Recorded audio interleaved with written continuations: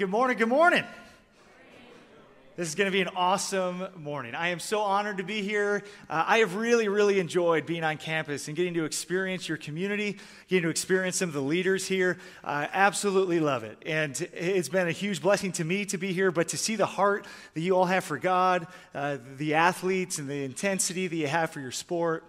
Incredible. And so it's a joy to be here. I pray that I could be a blessing to you and come and share today. As you can tell, we're going to talk about confidence today. And I'm going to tell you my story, some of the experiences that I've had when it comes to confidence, and Lord willing, be able to give you hopefully some tools that you could live a confident, victorious life chasing after Jesus and impacting so many lives. Eternity is radically changed.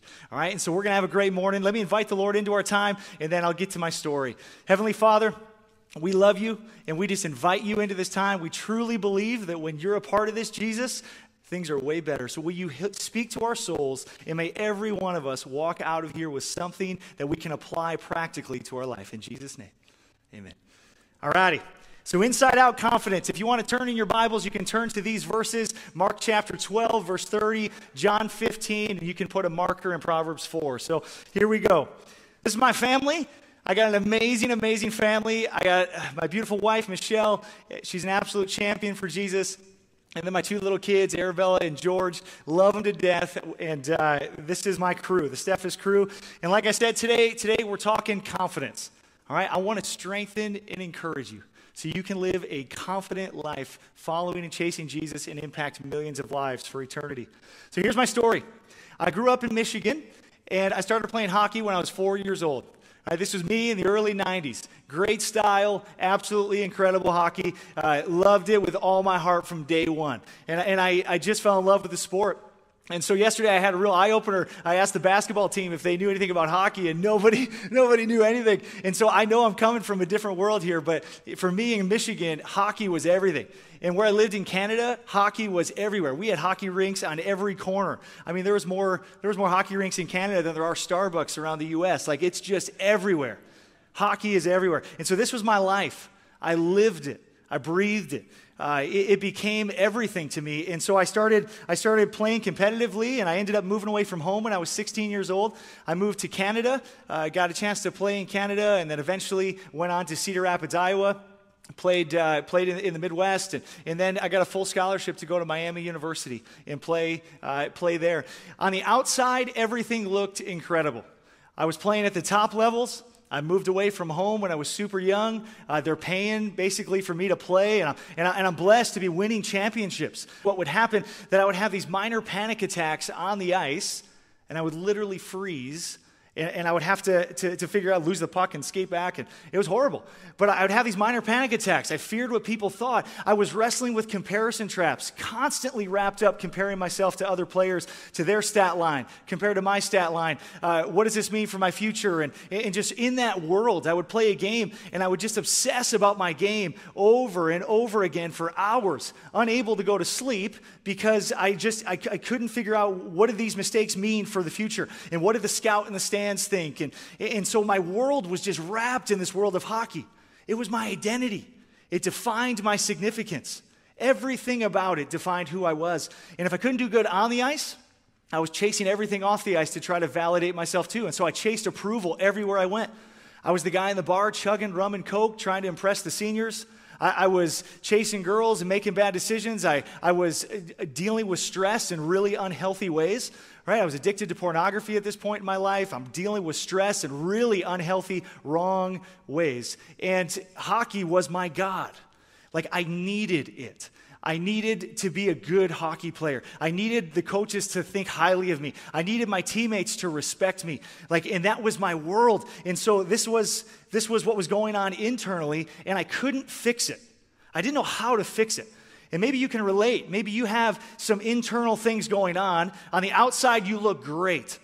You look like you just got everything together. You come from this great family, and you got all these things that are going for you on the outside, but inwardly, you got disaster. You got struggle. You got insecurity. You got fear. You got anxiety. You got things going on that nobody knows about unless you tell them, and you don't know how to fix it. And this was me. And so I'm doing everything I can trying to fix this confidence problem. I'm reading every book I can think of. I'm going to sports psychologists. I'm trying to do the things that I can do. I'm doing affirmation statements. And all these things were falling short, and I didn't know how to fix it. I had a hopeless moment. I had a moment where I'm on the bus driving to Ohio State, and it just hits me like, man, this is going to be my life. I'm just always going to struggle in this area. And that was a really hard moment for me. But it was this moment that ultimately starts a series of events that leads me to my knees, and for the first time in my life, I end up crying out to God for help. I didn't grow up in a Christian home. We had an amazing family. We would go to church on Christmas and Easter, but we didn't have a Bible that we read all the time. We didn't have Christian ethics that we talked about every day at dinner. Like, I didn't grow up in that kind of family. Hockey was everything. And so for me, to fall on my knees and ask God for help, I had no idea about a relationship with Jesus. I knew Jesus had hung on a cross, but I didn't understand what that meant for me. And so there was a disconnect, but I believed in God. And so I get on my knees, and for the first time ever, I cry out to God for help, not so he can get me to the NHL, but so that I can just get help. And God steps into my life and ultimately leads me to this room, in Psychology Room 125 on Miami University's campus. And there's this guy named Jamie Borchik, and he's talking about Jesus, how he died on the cross, how he rose from the grave, how he just bore the sin of the world on his shoulders. And as his blood was shed, that blood was handed up to the Father, paying for the sin of all. And if we will confess him as Lord of our life and believe in our heart that he was raised from the dead, we can be saved. And I'll never forget the two words he said. He was talking about Ephesians chapter 2, and he said the two greatest words in the entire Bible. It's in verse 4, where it says, but God, rich in mercy, because of the great love with which he had for us. He made us alive together with Christ, and he invited us to give our lives, and I couldn't get my hand up fast enough. I'm like, I am in. I was double hands up. Like, I couldn't wait. I needed Jesus. And so it was in this room that I give my life to Christ, and the turning point happens. In what seemed impossible and what seemed hopeless, and all this inner disaster that seemed like an absolutely impossible to overcome, God starts to do something in me and starts to change me. My first game ever as a Christian athlete was in the Frozen Four. I was against Bemidji State, and this was the picture actually of the national championship game. It was my second game. It was my first time ever competing as a Christian. But the thing that happened here in this building is I went from Gary, the hockey player, to Gary, the Christian that happens to play hockey. And hockey started to become a tool for me to impact other people's lives rather than the identity that defined my significance and who I was. And so this inner shift begins to happen. And over the course of the next 10 years, God begins to transform my life. He begins to work in me to such an extent that confidence literally becomes one of my greatest strengths. And it wasn't that I had it all together. It wasn't that I didn't struggle. I mean, I definitely had ups and downs. And every one of you that are athletes in here, you understand this. You will always battle against the changing dynamics of sport and having to fight for confidence. But God began to give me tools that I learned to win. I learned to deal with the inner stuff going on. I learned to start to process that. And confidence becomes this strength in my life. And it began to change. And so what seemed impossible became possible through the power of God. And so I ask all of you today, where is your biggest struggle with confidence today? As followers of Christ, we can wrestle a lot of different things. We can wrestle against things like this. We can wrestle insecurity. We can wrestle with the fear of failure. What if I drop it in class and I totally bomb it? And what happens? And you just wrestle with the fear of failing in school. You wrestle with the fear of failing. Maybe, God's put you in a position of leadership and you're just so afraid of what happens if you just make a mistake. And you have that pressure on your shoulders. Maybe you fear what people think of you. Maybe you're wrapped up in comparison traps. Maybe you wrestle to share your faith with others and you just don't know how to engage that. And you get these spiritual moments that come across your path and you just wrestle the confidence to step into it. Maybe lies are filling your head right now, and all you can think about each day is how you are just unworthy and unloved and not valuable, and you are just so full of doubt and insecurity and lies that you are not living a victorious, confident life. You're struggling. But here's the encouragement. Confidence is possible. And if you have the thought in your head right now that it's not, Let me just take that right out of you. Confidence is possible. That's a lie from the devil, that if you think God can't change and bring confidence into your life. It is possible. Confidence is possible. But the way we approach it has to be from what I call the inside out. And this is what we're going to talk about today. I'm going to share a little bit of my story.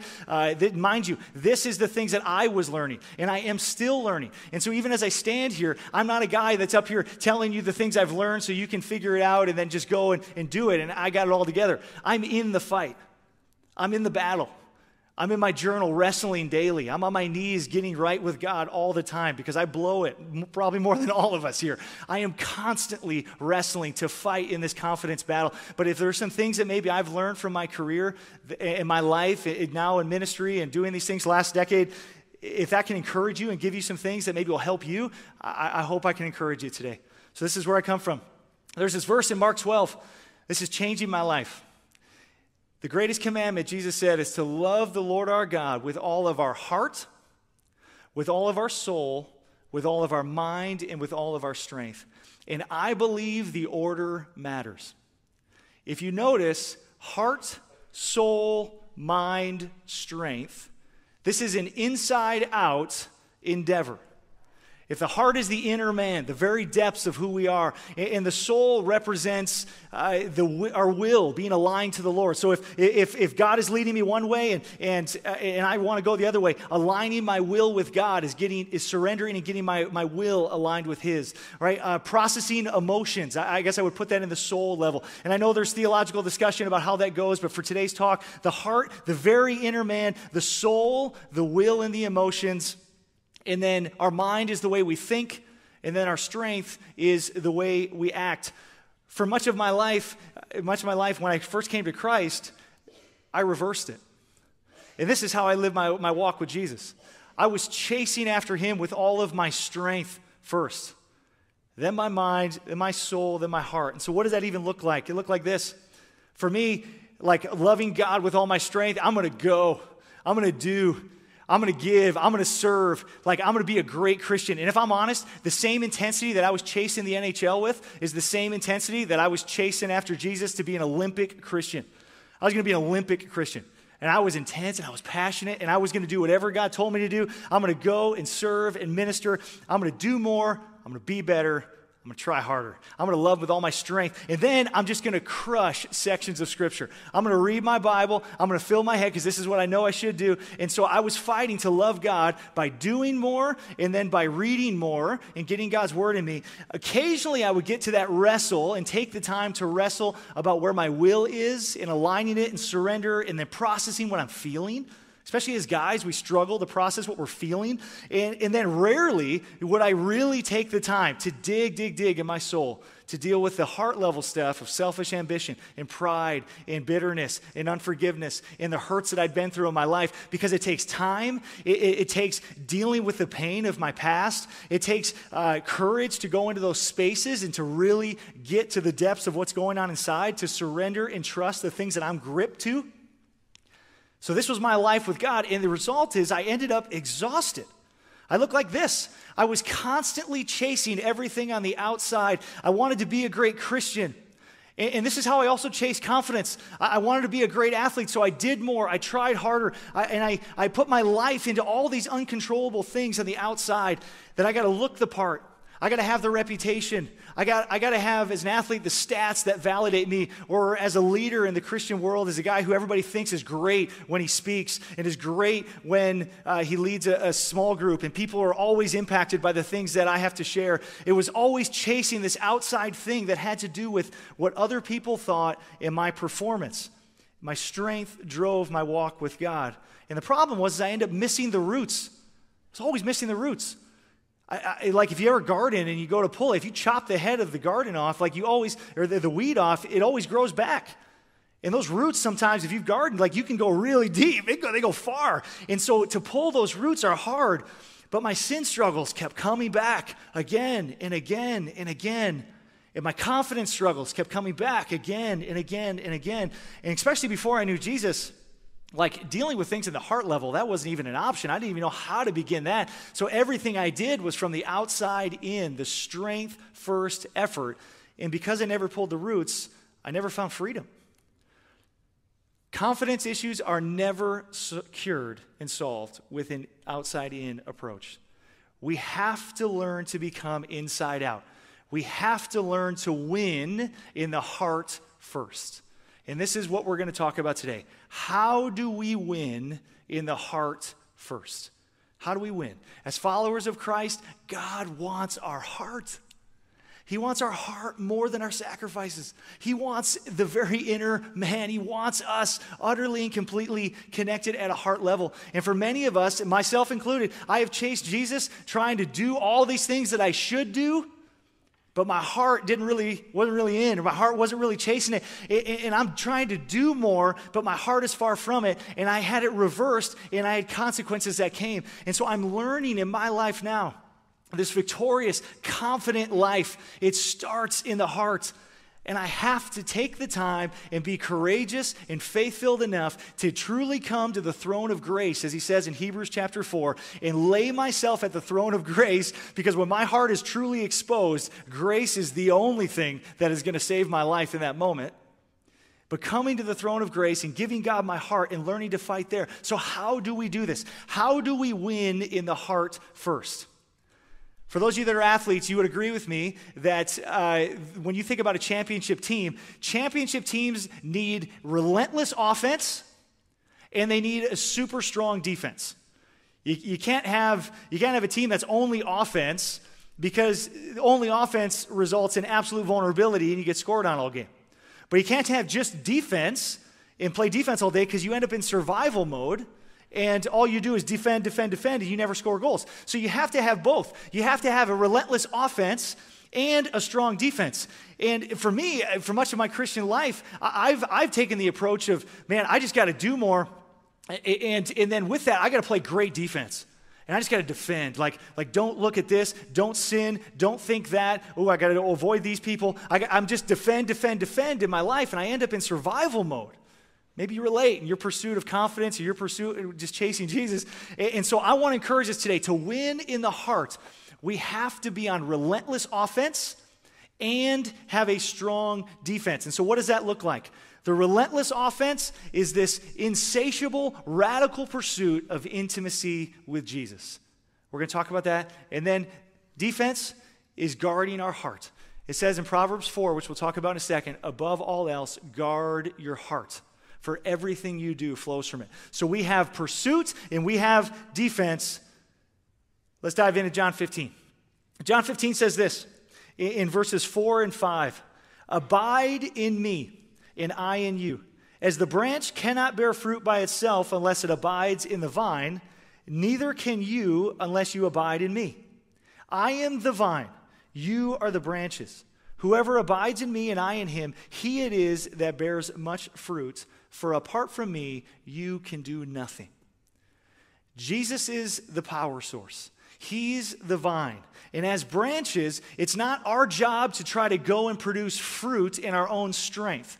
It's not our job to try harder and to do more to make this spiritual fruit be produced in our life. It's our job to fight, to abide, to get intimately connected to Jesus. This vertical pursuit of intimacy. And so how do we even do that? We have to fight day in and day out, the second our feet hit the floor, to live with utter dependence on the vine. Utter dependence. I'm learning that when I hit the ground running every day, the first thing I want to do is get on my knees and cry out to the Lord, God, I am utterly dependent on you today. Utterly dependent. Utterly dependent. And I have to spend time with Jesus. Like, relationships deepen when we spend time together. And it's not just me reading a couple chapters of the Bible so I can get my stuff for the day and run. It's time. It's unhindered, intimate time with God, to where we're talking with him about what's going on in our heart. And we're making the intentional effort to process the emotions that we feel. And we're dealing with the surrender and trust issues that we have. And we're working day in and day out offensively to remain intimately connected to him. That there would be no hindrance between me and him. There would be no sin struggle, no immorality or bitterness or anger or thing there that I'm harboring and holding on to that I don't want to let go of. We are fighting to remove every hindrance. and get as intimately connected to Jesus vertically as we can, utterly dependent with time on him. And when we do, he promises to produce fruit in our life. The vine produces fruit. So as we remove the hindrance and we utterly depend, he begins to produce the fruit. And so this vertical pursuit results in a horizontal transformation of our life. It wasn't because I was trying harder to be more loving and more joyful and more peaceful and more patient and more self-controlled. Like that's not, I used to look at the fruits of the Spirit and think, man, these are just things I got to try hard and work at. I'm learning these are things he produces. My fight is to get as intimately connected to him as I can. Utterly dependent, time with Jesus, intimate heart connection with no hindrance. He'll produce that stuff in my life. It's a vertical pursuit. This is our offensive attack every day. You want to win in your heart? Go on the offense. And this is your pursuit, intimacy with Jesus. Do not let anything, not any dream you have, not any school thing, anything with relationships, anything with work. Let nothing get in the way of your pursuit of intimacy with Jesus. That is the thing. He's the power source. He's the vine. We also have to have a strong defense. The strong defense in Proverbs 4 says, above all else, guard your heart, for everything you do flows from it. We have many enemies that fight for space in our heart. Many of them. They like to lodge in our heart, and then they significantly affect our confidence. They start to destroy us and give us insecurity and make us live in fear and anxiety, and we start to chase things that we shouldn't chase, and it leads us down a wrong road. If we harbor pride, resentment, bitterness, unforgiveness, jealousy, things like this, if we harbor these things and we let them lodge in our hearts, they are going to start to destroy our confidence and really start to impact our life in negative ways. There's a verse in Ecclesiastes chapter 7. It says this in verse 9, don't be quick in your spirit to become angry, for anger lodges in the heart of fools. Anger lodges. It takes up residence in the heart of fools. So the enemies of the heart, and there's many here that Jesus speaks of, and the things we read in God's word that become enemies, and we have to guard against these. Like you got to be a warrior, ready to go to battle every day as your circumstances are changing and your life is going in different ways, and you got relationships that are maneuvering, and you got things that are good and things that are tough, and you got all these different challenges that hit you, and in good days and in okay days, and you're living the life that we live. You're going to have enemies that hit you. You're going to get somebody saying something that really rubs you the wrong way. You're going to get moments where you just want to be puffed up and prideful and be like, yeah, look at me. You're going to have moments when you get angry, and you're going to have to deal with that and not let unforgiveness take root in your heart.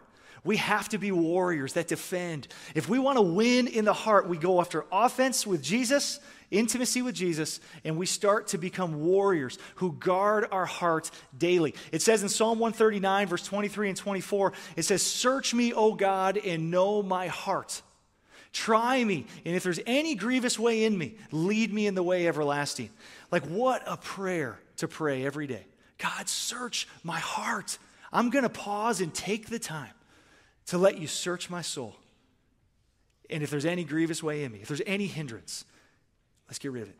Lead me in the way everlasting. This is the life of victorious, confident life. On my website, you can go and you can find a PDF with enemies of the heart. There's a big list of them, and it looks like this, where it explains some of these enemies of the heart and some ways that we can process it. So, for instance, anger in particular. Anger often says it happens for a couple reasons. One is that when a goal is blocked, we get angry. Right? If I really want to get my homework done, but I keep getting interrupted by people, my goal is being blocked, to get angry. But another way that it happens is that when somebody wrongs us and they do something that hurts us, we feel like they owe us something. They owe us an apology. They owe us the thing they stole. They owe us our reputation that they just destroyed. They owe us the opportunity that I'm not going to get anymore. And we can feel this debt that happens. And so we have to learn to recognize these things in our heart and then apply these weapons here. And this whole PDF has a list of these things. You can download completely free, pureencouragement.com. Go there, download this, and use these weapons to start winning in your heart against these enemies. And so forgiveness is the weapon that beats anger. Why is that? Because what forgiveness says is, I release your debt. Forgiveness doesn't say that what the person did was okay. Forgiveness doesn't give that person permission to do it again. Forgiveness doesn't minimize it if it wasn't important. When Jesus hung on the cross and he bore our sin and he cries out, Father, forgive them, and he forgives us from the cross, he's not saying, Gary, it's okay that you keep sinning. He's not saying, Gary, your sin isn't that big a deal. He's not minimizing it, and he's not giving me permission, and he's not saying it's okay. Jesus is saying, I release your debt. You no longer owe me anything anymore. And so for us, when we get angry, releasing the debt and identifying the debt, when you become great at that, you're going to start winning in your heart and finding freedom and victory in new ways. And for some of you, it might be the other side where you wrestle with guilt, and maybe you actually need to receive the forgiveness that God gives to you, that he actually literally says, I release your debt. And today's going to be the day when you walk out of here and you're like, man, I receive it. I release your debt. So whether it's extending it, whether it's getting it, so please go on my website, use this. This can be a weapon to guard your heart, okay? So as we wrap up today, confidence is possible. Whatever your struggle is, confidence is possible. But it starts in the heart, and it has to be done from an inside-out endeavor. Love the Lord your God with all your heart, with all your soul, with all your mind, with all your strength. If you start winning in the heart first, your life is going to become radically different. And what do we do to win in the heart? We relentlessly pursue intimacy with Jesus. Relentlessly every day. And then we stand firm and we guard our hearts because everything we do flows from it. And I'll close with this.